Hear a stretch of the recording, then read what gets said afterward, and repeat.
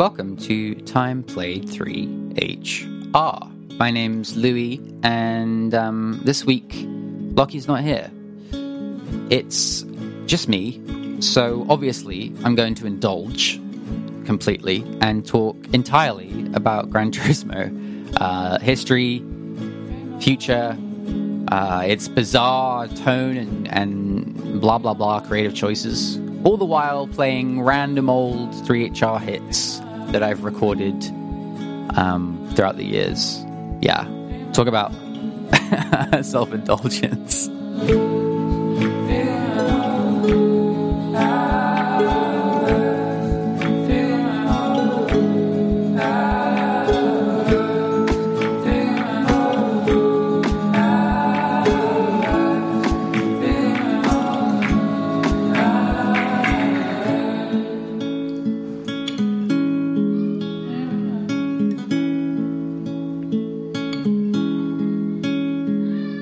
So, yeah, I want to talk about Gran Turismo, and I want to play some random bits of music that, I recorded. Probably most of these random songs were like intro songs that I probably recorded within the first year, just kind of on a whim, maybe like for a solo app and or that sort of thing, something where it felt like it needed a slightly different piece of music, or sometimes just completely randomly. And they're just kind of lost to time. I only ever used them like once, maybe twice, for something. So I thought it'd be fun just to randomly break up this very long chat about Gran Turismo. I thought it'd be fun to break it up with some random bits of music for the podcast. As we're talking about the history of Gran Turismo, we can also enjoy the the deep, sorted, rich musical history of Time Played 3HR, of course. It was nice to hear them again. It's been quite some time. So without further ado, let's roll on the first one. We'll start with something simple and get talking about Gran Turismo. I got three. I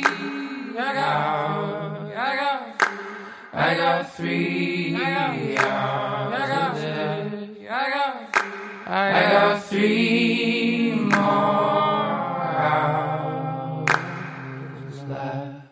Gran Turismo 7 just came out, and I think I kind of want to talk maybe more holistically around the entire series than specifically Gran Turismo itself.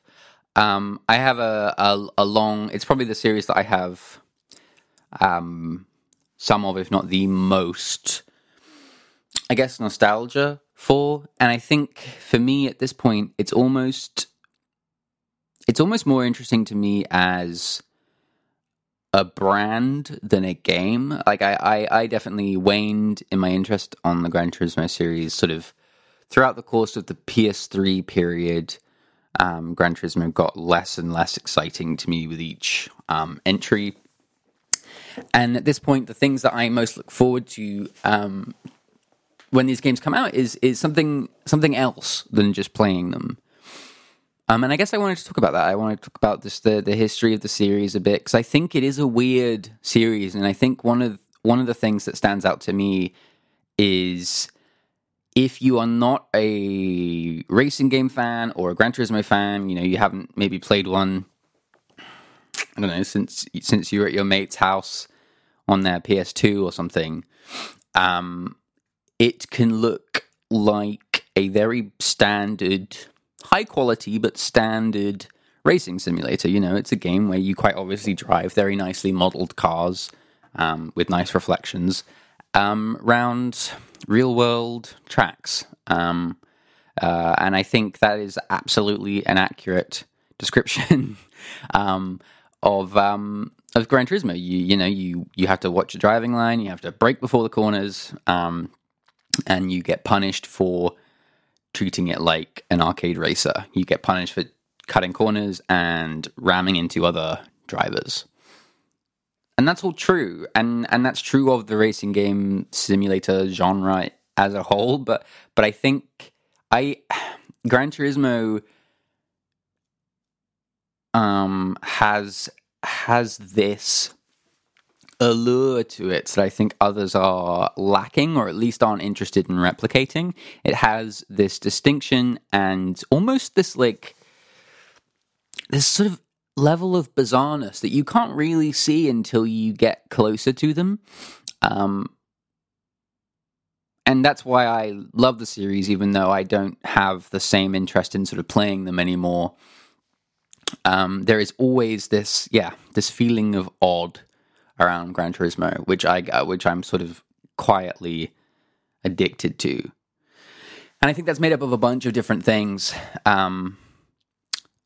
But maybe before I go into that, I kind of just want to talk about just a slight touch on my history, which I've probably covered over how many years we've been doing this podcast, 5 years. My dad bought a PlayStation 1 and Tomb Raider 2, and I think he must have bought Gran Turismo 1 at the same time. I don't know what year that was, but after those games were all out. And he just kind of bought it because he thought it would be he thought it was a neat toy, I think, like a neat gadget for the house. I don't think he really planned on playing it. He probably thought me and my sister would enjoy it, which we did. So my dad's still is very big into his cars, and I was also because of that. But I think Gran Turismo and racing games in general was kind of like a meeting point for us. That was a way for me to explore his passion and hobby of cars in a way that was maybe slightly more engaging than walking around a showroom looking at old cars. Although I did quite quickly come to enjoy that as a kid. It definitely helped to be able to play a video game. And so that really is why I think that's where the sort of strong nostalgia for Gran Turismo comes from. And that loops into the identity of the brand of Gran Turismo in general. If you were to talk about PlayStation and Sony, even as a wider sense, Gran Turismo is for me the most obvious thing to call out. This is the defining game, brand, whatever you want to call it, of Sony and PlayStation is Gran Turismo. And obviously lots of people will have different interpretations of what that is. But Gran Turismo, especially during PS1, PS2 era, was huge. It's kind of hard to imagine it now, but Gran Turismo 3 and 4 were these massive releases. And the Gran Turismo series has always sold way more than you think it does. Especially in Europe, racing games, and Gran Turismo especially is a big seller for Sony, and I think is probably still one of their best-selling series of all time. Definitely one of their best-selling, if not the. And it's something I find quite fascinating about that, because driving games don't interest most people, but seemingly lots and lots of people play them, kind of almost like football games, but they don't talk about them. But also Gran Turismo seems to withhold, and maybe even inspired, PlayStation and Sony's general tone when it comes to marketing and the brand as it stands. You could so I'm not talking about the games, right? I'm talking about how they represent themselves, how Gran Turismo represents itself, and I guess that is it's obvious at this point in my life, that is the thing that I find more interesting than the actual game itself. But Gran Turismo, even sort of on the way back to the PlayStation 1, but definitely PS2 area up to now, has had this increasingly kind of almost over-the-top presentation of a kind of a luxury product. It presents itself as this kind of pseudo-sophisticated, maybe what I would describe as aspirational luxury, in that it's high quality and it's well made and it's precise, but it's definitely reaching for it. It's not kind of there. It's definitely new money in a sense. It feels a lot. It feels akin to, and then imagine deliberately so. It feels akin to a high end perfume brand, or, I mean, more obviously like Mercedes. To me, right? Yeah. This might not hit for a lot of people listening if you don't care about cars, but for me, Gran Turismo is pretty close to the way the Mercedes brand represents itself, especially maybe like 5-10 years ago. This kind of aspirational luxury. And what I mean by that is like this feeling of like, this is high quality, this is expensive, and shiny and well made, but for some reason the dashboard is still made of plastic, and I can't explain why. I can't explain why they made this decision. There must be a good reason why you don't think the dashboard is worth not filling up with gross tacky bits of painted silver plastic, but it is that way. And to me that really sums up Gran Turismo as a whole. Really reaching for that sense of premiere and luxury. I got 3 more hours till this day is done. I got 3 more hours till this game is won. I got 3 more hours till the mics are on. I got 3 more hours. But where's Louis gone? Polyphony Digital, the developers are Japanese, and they are quite quiet and reserved around the development process. I think it almost comes across to me, at least, as this level of like arrogance. And I don't mean that as in they are arrogant, but it's how it sometimes feels. Of they're sort of quiet, reserved. They make their games and then they release them, and then they go away and make the next one. And that's also probably just because I live in the West and don't have access to. I'm sure they talk a lot more in Japan, but that stuff doesn't really make it overseas as much. It feels almost like Rockstar, the developers of Grand Theft Auto, in that sense of like, we work on our thing, you don't bother us, we don't bother you, and then we make the thing and it makes lots of money, and then we go back and do our thing. And the other thing about them being Japanese, which I find quite fascinating, is it also has this kind of jazzy cafe, French-inspired cafe kind of tone, to the point now where Gran Turismo 7, one of its defining progression like features is that you go to this literal coffee shop, which it's amazing. Like that it's like it's 3D rendered, like so you don't walk into it. It's a menu, and it loads into this this room, this cafe in the middle of a nice forest, basically, and in there it just kind of pans over shots of of coffee and plates and fake wood. And that, like, it's exactly how the Mercedes showroom would look if you went to buy a Mercedes. The difference is there'd be a big car in the middle of the room, and at the corner there'd be these kind of there would be the Gran Turismo cafe. There would be overpriced coffee made from Nespresso and some faux leather chairs and sort of some dark plastic wood. And like this feeling of luxury, but actually like the quality behind it is not necessarily there. And it's amazing they just went and rendered that out. That's it. Like there's no, it's fascinating, and I love that stuff. And while you're there, you get to listen to, well, the soundtrack to Gran Turismo is also a very good example of that. Like there's a lot of just classical music covers or sort of elevated jazz music. I love the music of Gran Turismo.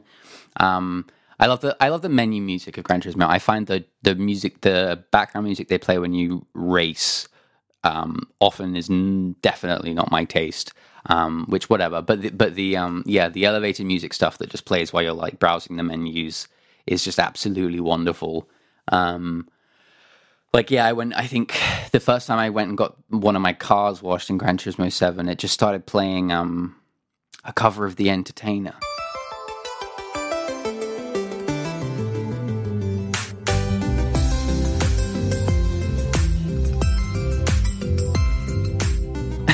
And it's like, what? It's so... Yeah. Wonderful, strange. And not only that, but like it comes up like it's so proud of it as Flowing the Entertainer, right? So it comes up with the song name and like who's doing the rendition of it, and wonderful.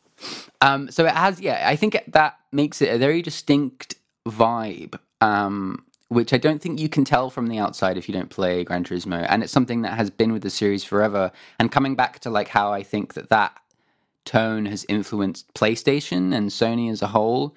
These days, Sony is like so hard. PlayStation in general, if we start with from PlayStation, like PlayStation is going really hard into this like idea that it is a luxury console compared to the others. That's sort of current tilt. And it's backing that up with like higher prices for games, etc.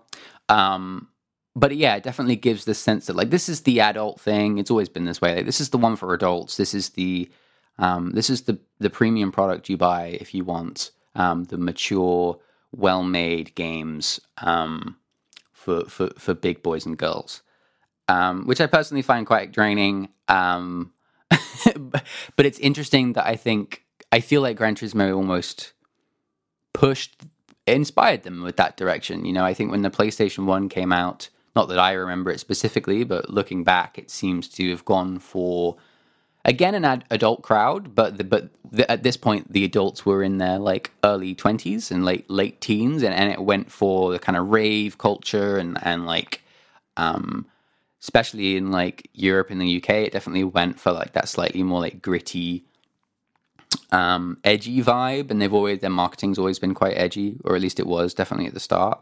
And over time, it's evolved along with Gran Turismo into this more like, no, you're 35 and you're maybe thinking about having kids, and wouldn't it be nice to buy a Mercedes?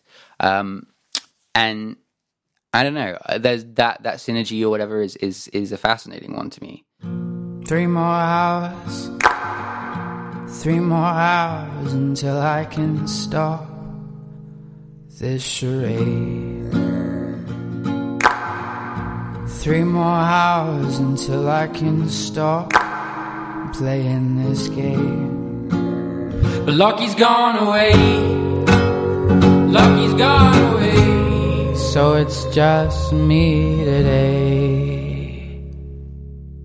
Then the other thing I think that makes Gran Turismo stand out, for better and worse, is it's consistently made wonderfully bizarre, painfully depressing, creative and technical decisions.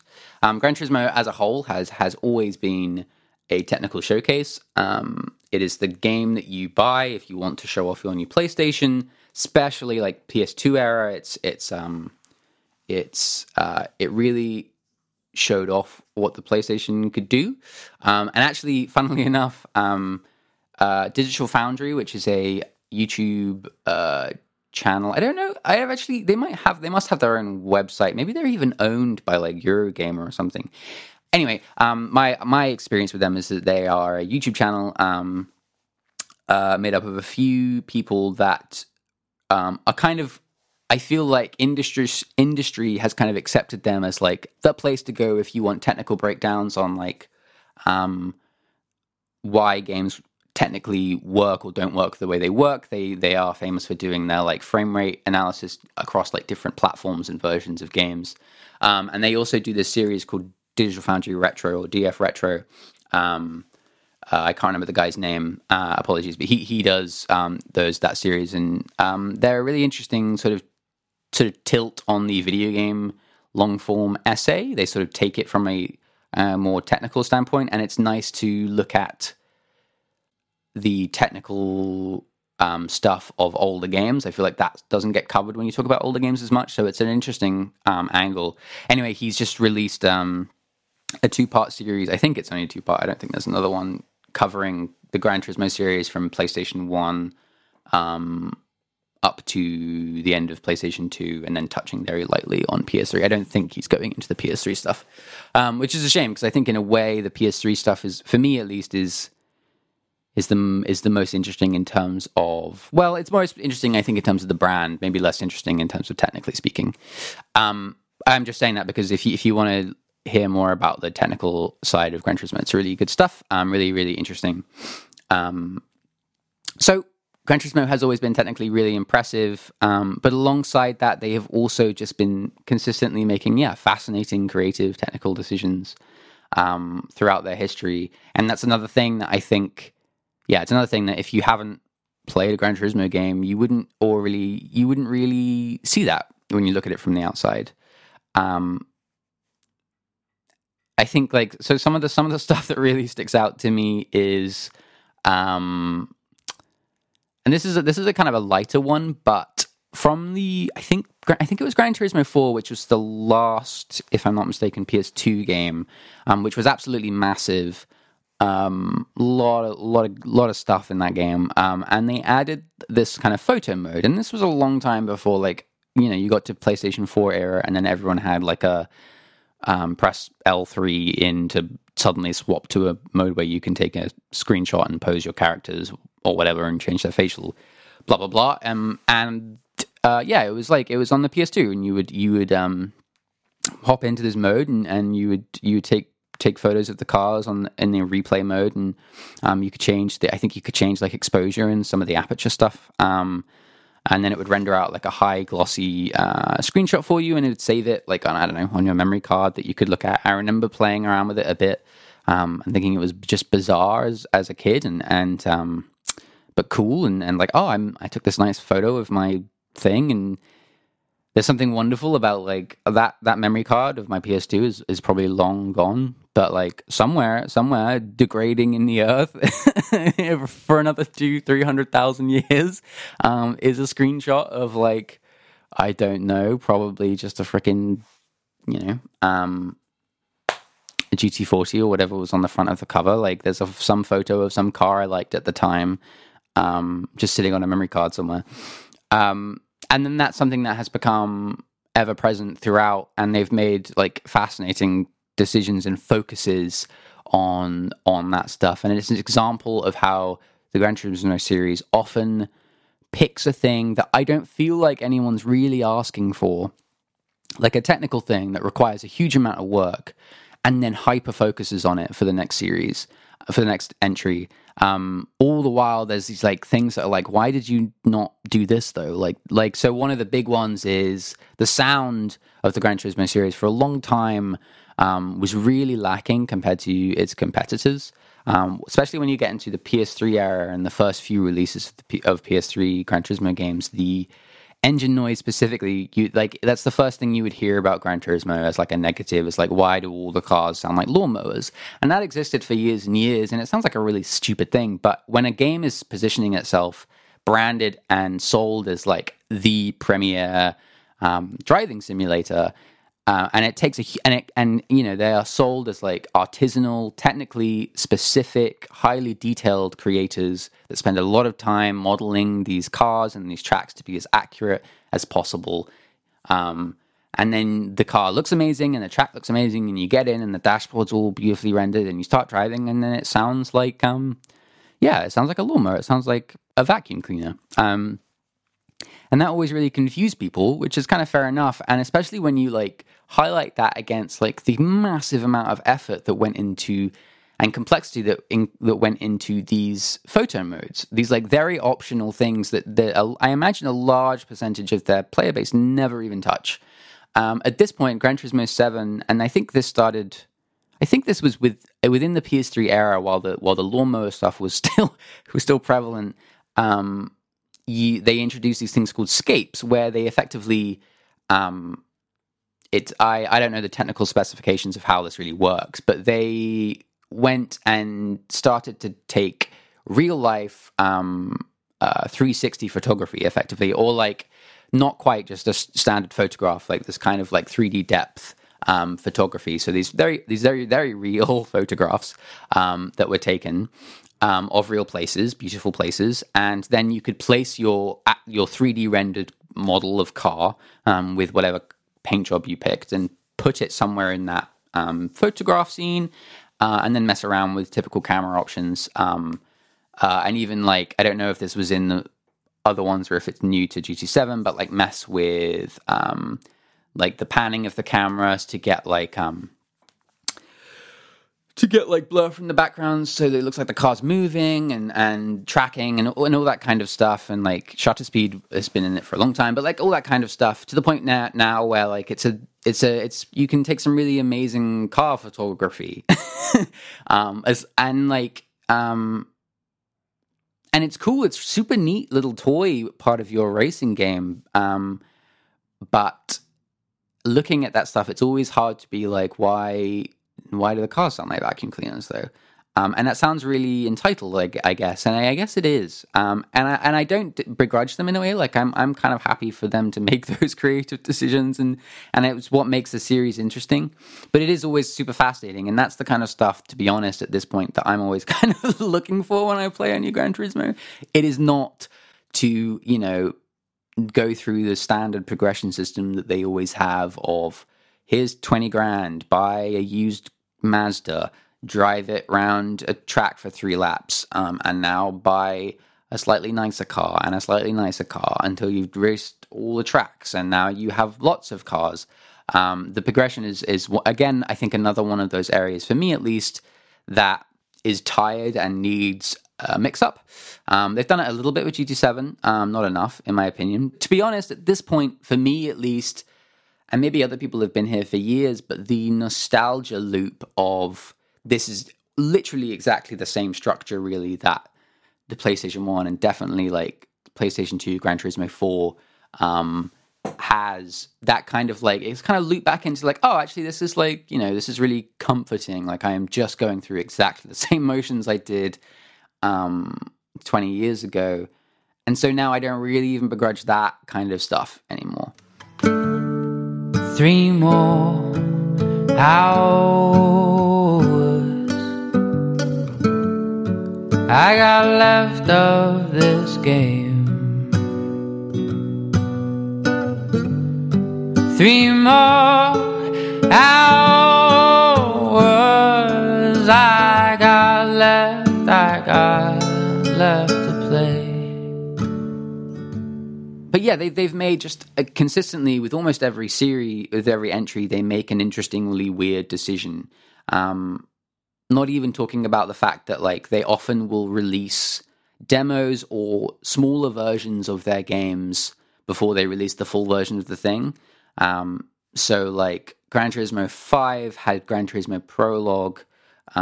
They've often released these kind of like HD or demo or these things that like, here's a track with like 3 cars, and now we're going to go away and make a game for 3 years, and that game's not going to have as much content as you expect it to either, but it'll be the next one.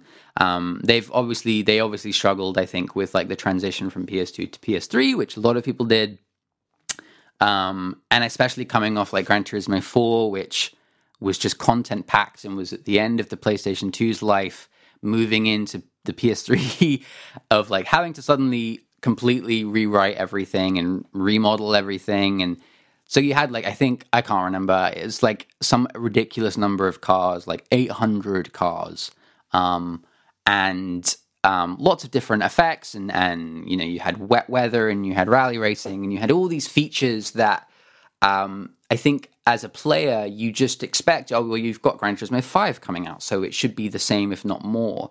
But the problem for a developer is that they're now having to build on a completely different platform, the PlayStation 3, which was notoriously difficult to develop for, especially in the first few years, and you have to start from scratch. So you sort of suddenly go from having 800 cars and like 100 tracks or something ridiculous to being like, okay, well, now we have to render these cars with like 10 times the polygons with all these different lighting effects going on. We do not have time to do 800 of those cars. And so like you got, I think before you got GT5, you got Gran Turismo HD and Gran Turismo 5 Prologue, and then you got Gran Turismo 5.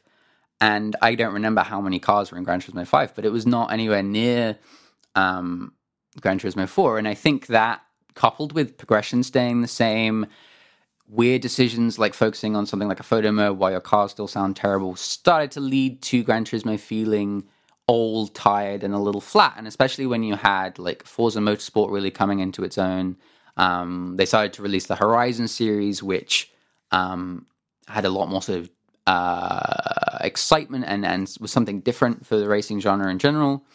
Gran Turismo really started to falter, I think, from PS3 onwards. And I think only really with GT7 has it felt like it started to come back. Gran Turismo Sport felt like another misstep. It was constantly like these like reviews for these games were like, this is okay, this is good, this is Gran Turismo, but it's not anything special. It doesn't have as many cars as you want. It doesn't have as many tracks as you want. Everything still sounds weird. But you can take nice photographs. So it really is in its own world, and I think that's something that I really love, and it's the thing I look forward to, and I hope it stays in its own world. I hope it continues to be that. I wish, in a way, part of me wants it to be like, God, please just change something like that actually matters. But also another part of me hopes that Gran Turismo 8 and onwards are just more of the same weird, strange decisions. Like I don't really follow the production of them anymore like I used to. So I didn't know about whatever was coming in GT7. I didn't buy it on launch day, that sort of stuff. And the first thing that comes up, and again, this is just another example of like not knowing what Gran Turismo is until you play it. The first thing that happens when you boot into Gran Turismo is you play something. It just basically forces you to play this thing called Music Rally, which I have only done that one time. I've played the game for like 20, 30 hours. I've only done the Music Rally once, and I just have like, I can't even describe what it was. So I think it was while the game was installing, it was like, hey, check out this new thing we did for reasons. And all I could figure out, so what it was, and so you're in a car, you drive around a track, and it's a time trial with checkpoints. So like you have to get to the next checkpoint before the time runs out, and when you get to the checkpoint, you get more time to get to the checkpoint after that. So it's kind of that like stacking feeling. But we're also going to play some classical music over the top, but we're going to give it a drum beat. So it's got a bit more like obvious rhythm. And then at the top of the screen, we've got like almost this kind of Guitar Hero, like this is like 160 BPM kind of metronome thing going on. And I have no idea how those things connect. I have no idea if I was supposed to be driving faster or slower depending on the set rhythm, which was always the same throughout. Or if I was supposed to just be driving as fast as I can while freaking, I don't know, what's that Bumblebee song? That was the Flight of the Bees. Like, that's the kind of tone, right? You've got whatever that song is called, I'll play it now. Flight of the Bees playing, and you're in some random whatever car, not the fastest car in the world, just some random car on a track I had never seen before. I did that, and it was like, oh, nice, well done. You got like silver or something, and then I could play Gran Turismo. And it's that kind of stuff that's just like absolutely extraordinary. The one other fascinating creative decision, which I'm sure has an amazing reason behind it, and that's the thing about all these decisions, is that like this was like really considered, and that development team spent a huge amount of time figuring this out and being like, this is what we're going to do, and this is why we're going to do it, and we've got this issue, and Sony's saying this, and we want to do this, and the public says this, but we, to be honest, we kind of just ignore what everyone else says, and we just do what we want to do, and this is what we want to do. And they all feel like that, and I wish I knew more about that stuff, because it makes me feel like a dick if I like critique it, because there's a reason for it.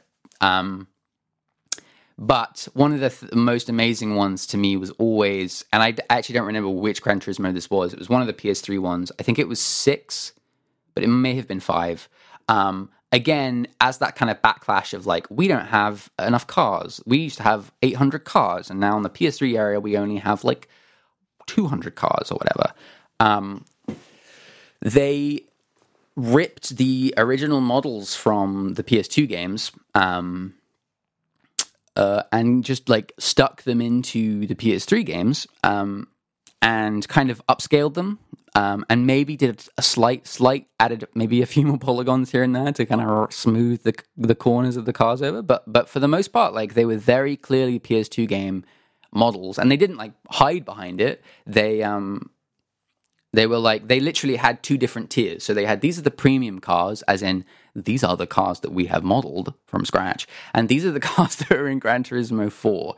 And maybe some from 3 or whatever. And there was such a clear distinction between the two. And it's such a strange choice.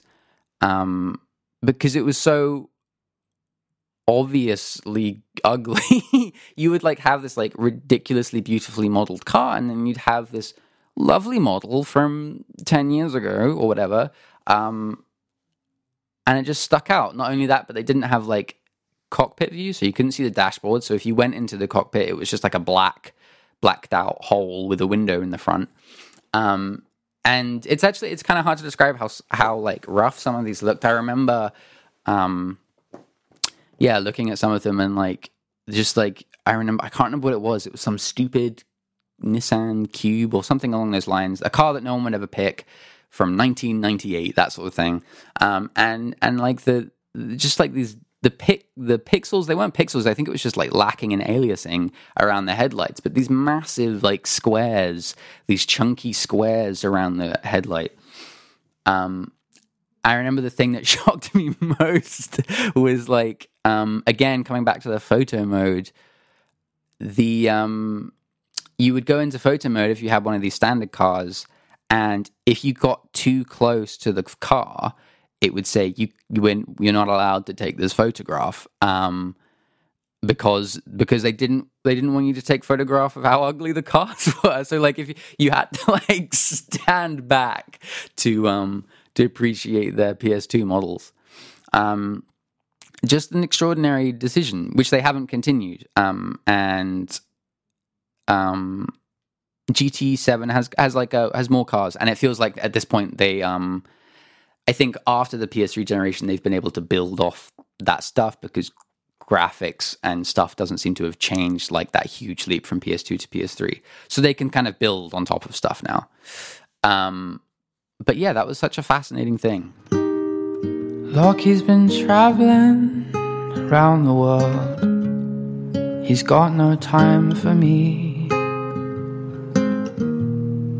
That don't mean he can't take a mo to do some podcasting on his own.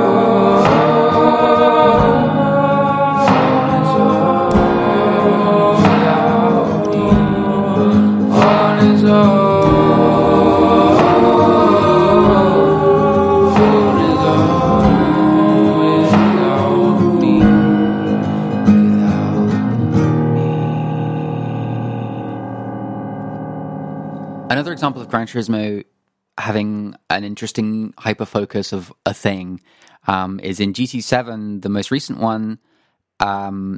They have this kind of... They've had like history and kind of like museum stuff before in the series. So like maybe when you're in a car dealership for Volkswagen, you can go to their like... There's like a little museum section, which is just, I don't know, some very simple sort of PowerPoint presentation thing about like the history of the brand. But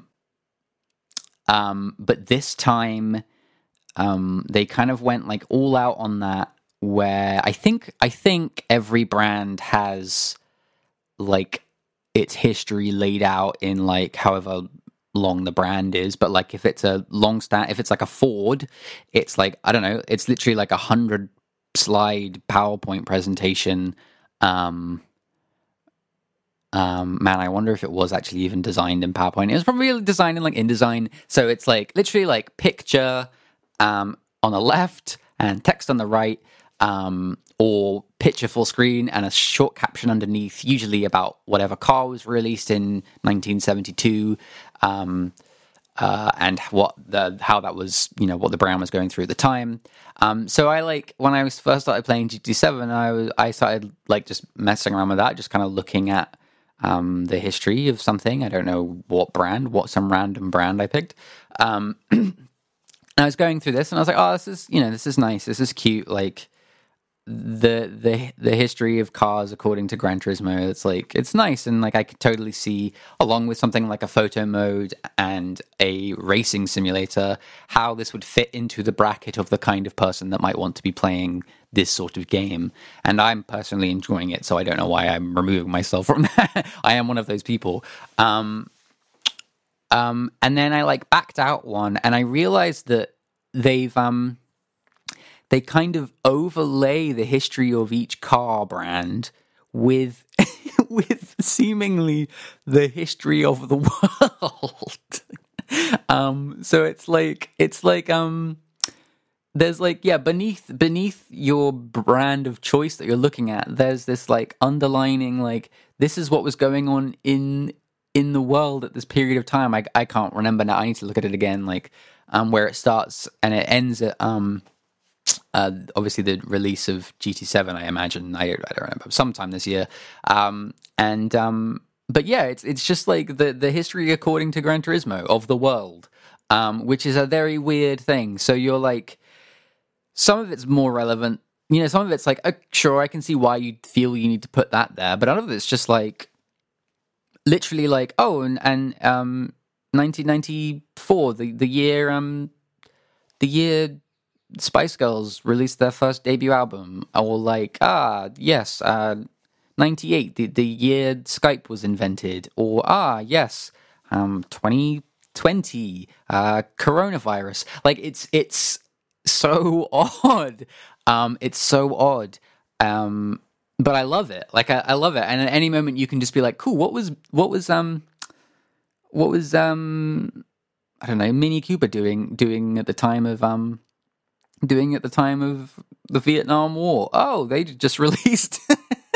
And it's so bizarre. Yeah, again, another example of just like, yeah, some decision. And I mean, it loops into like a lot of stuff for me around there's the weird, I think I've talked about this. I think I talked about it weirdly recently on this podcast. Just about, maybe we talked about when we were talking about Forza, about how these games are effectively massive adverts for car manufacturers. And I'm so curious, confused, uncomfortable, generally just, yeah, inquisitive over like what the relationship is between the developer of the game and the car producer. Like, what part of these things are considered advertisements? What part of them is considered like what stuff would be there and wouldn't be there depending on if a brand was involved. So like an obvious one which comes up all the time is like damage and like scratches and like real like crushing of a car, often in the Gran Turismo series and simulators in general, but Gran Turismo is one of the worst in general. And I don't know, again, if this is from a technical reason or specifically because it has so many brands that the damage model for cars isn't very complex. Cars don't smash up and get crashed in massive ways. They really only get like little dents and scratches. Whereas something like Burnout, which doesn't have real life cars, like you just smush them to pieces, like literal tiny little cubes. And I don't know of any racing game that's ever got away with like really wrecking real life cars. Like you can definitely there are definitely games where like, you know, body parts can fall off of real life cars, but never like crushing the wheelbase in. And I think, obviously the car manufacturers, don't want their car on display mashed up and then taken out of context. B, probably because, especially these days, safety regulations are obviously a huge proponent of like, even just like selling a car, like how safe is it? And if you can, smash a car into pieces, it might not actually accurately represent how the car would smash. And these cars are like heavily designed to break in a very specific way. Then you've got the whole technical idea of like, well, how do you simulate that across 600 different cars and the way they do that? So I imagine there's a million things going on there. but I imagine also very brand controlled, and that's probably why Gran Turismo, with so many, is so limited on that. So that's like one example of like how these brands can just like where that barrier and boundary and relationship is between the consumer, the developer, and the car manufacturer. But yeah, other ones are just like in general, like what is in this game, because it's fun for me to be able to drive a car that I like, or use the manufacturer of these tires. Like, I recognize that manufacturer, and there's something satisfying and realistic about that, versus this manufacturer approached Polyphony and they were like, can you get our tires in there? Is money exchanging hands? I have no idea. I'm sure there's a great article somewhere on the internet about it, but I would love to know. But then, yeah, looping back into like that history thing, the thing I immediately thought was, well, what does this stuff say around like World War One and Two, like World War Two? Like what are we doing when we look at some of these brands and like their involvement in the war and the output and input that they had on World War Two? And I looked through like Volkswagen. I looked through their personal history. I looked through Volkswagen's personal history. Nothing. No mention of World War II in Volkswagen's personal history. And I'm just curious. I guess I'm just curious, like,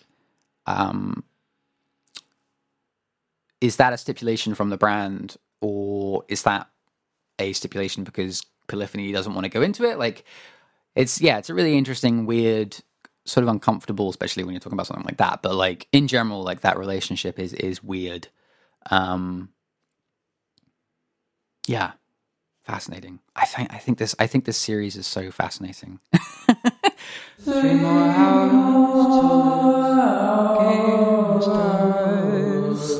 3 more hours till the game starts. 3 more hours till I know the mics are on. 3 more hours till I know the mics are on. 3 more hours till I know the mics are on. I tell you what I'm most looking forward to with every Gran Turismo release. It's to see what UI they've dreamed up. Their UI design and graphic design, again, is another example of a way that it manages to stand out somehow, and I can't really describe it in a way that makes sense, but they have kind of stuck with... I mean, PlayStation 1 era, they were like quite edgy, but again, like these kind of high quality rendered menus that really stood out, mixed with like these beautifully 3D modeled cars that would come in and out, and like pre-rendered video and all that kind of stuff. And up till now, for a while they've had this kind of like, again, this highly polished, shiny, often skeuomorphic, which I always adore when people chuck in a lot of drop shadows. But yeah, there's some real pleasure in seeing what random UI they've come up with. I would love to hear them talk about I wish maybe it exists. Maybe I just need to fucking learn Japanese. But like, I would love to like just watch whoever the lead UI designer is at Polyphony Digital. I would love to just watch him or her break down every game's UI throughout the series. That I would pay money for that. And then like it loops back into the nostalgia factor of like they use quite a lot of the same sound effects throughout the series for just like moving around the menus. All the same music comes up over and over again, kind of either a new rendition or the original ones. So for me, really, that's the thing I look forward to the most. And then seeing what weird decision they made. And then, throughout my time playing it, hoping I come across a car that I actually want to drive, which is rare. And that's not because they don't have lots of cars. It's just, I think cars are quite a specific taste. And I think a lot of the pleasure comes from being like, I hope they have a car that I like. And that's true of all racing games, for me at least. I wouldn't recommend Gran Turismo if you're not interested in driving games, but they are a fascinating little a huge cultural part of PlayStation and Sony and the games industry as a whole. And I hope it continues. I guess my hope for Gran Turismo going forwards as a series is really just to keep doing what it's doing. And I'm never going to love it like I used to. It's just not, I'm just not there anymore. But hopefully it can, like, with Gran Turismo 7 and going on, it like can hunker down a bit and grow the stuff it wants to grow, and continues being a weird thing. So that's that, I guess. That's Gran Turismo. That's me.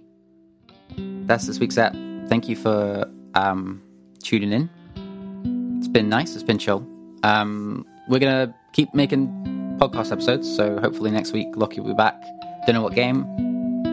Links in description for any and all socials. Yeah, thanks again, and let's speak soon. All right.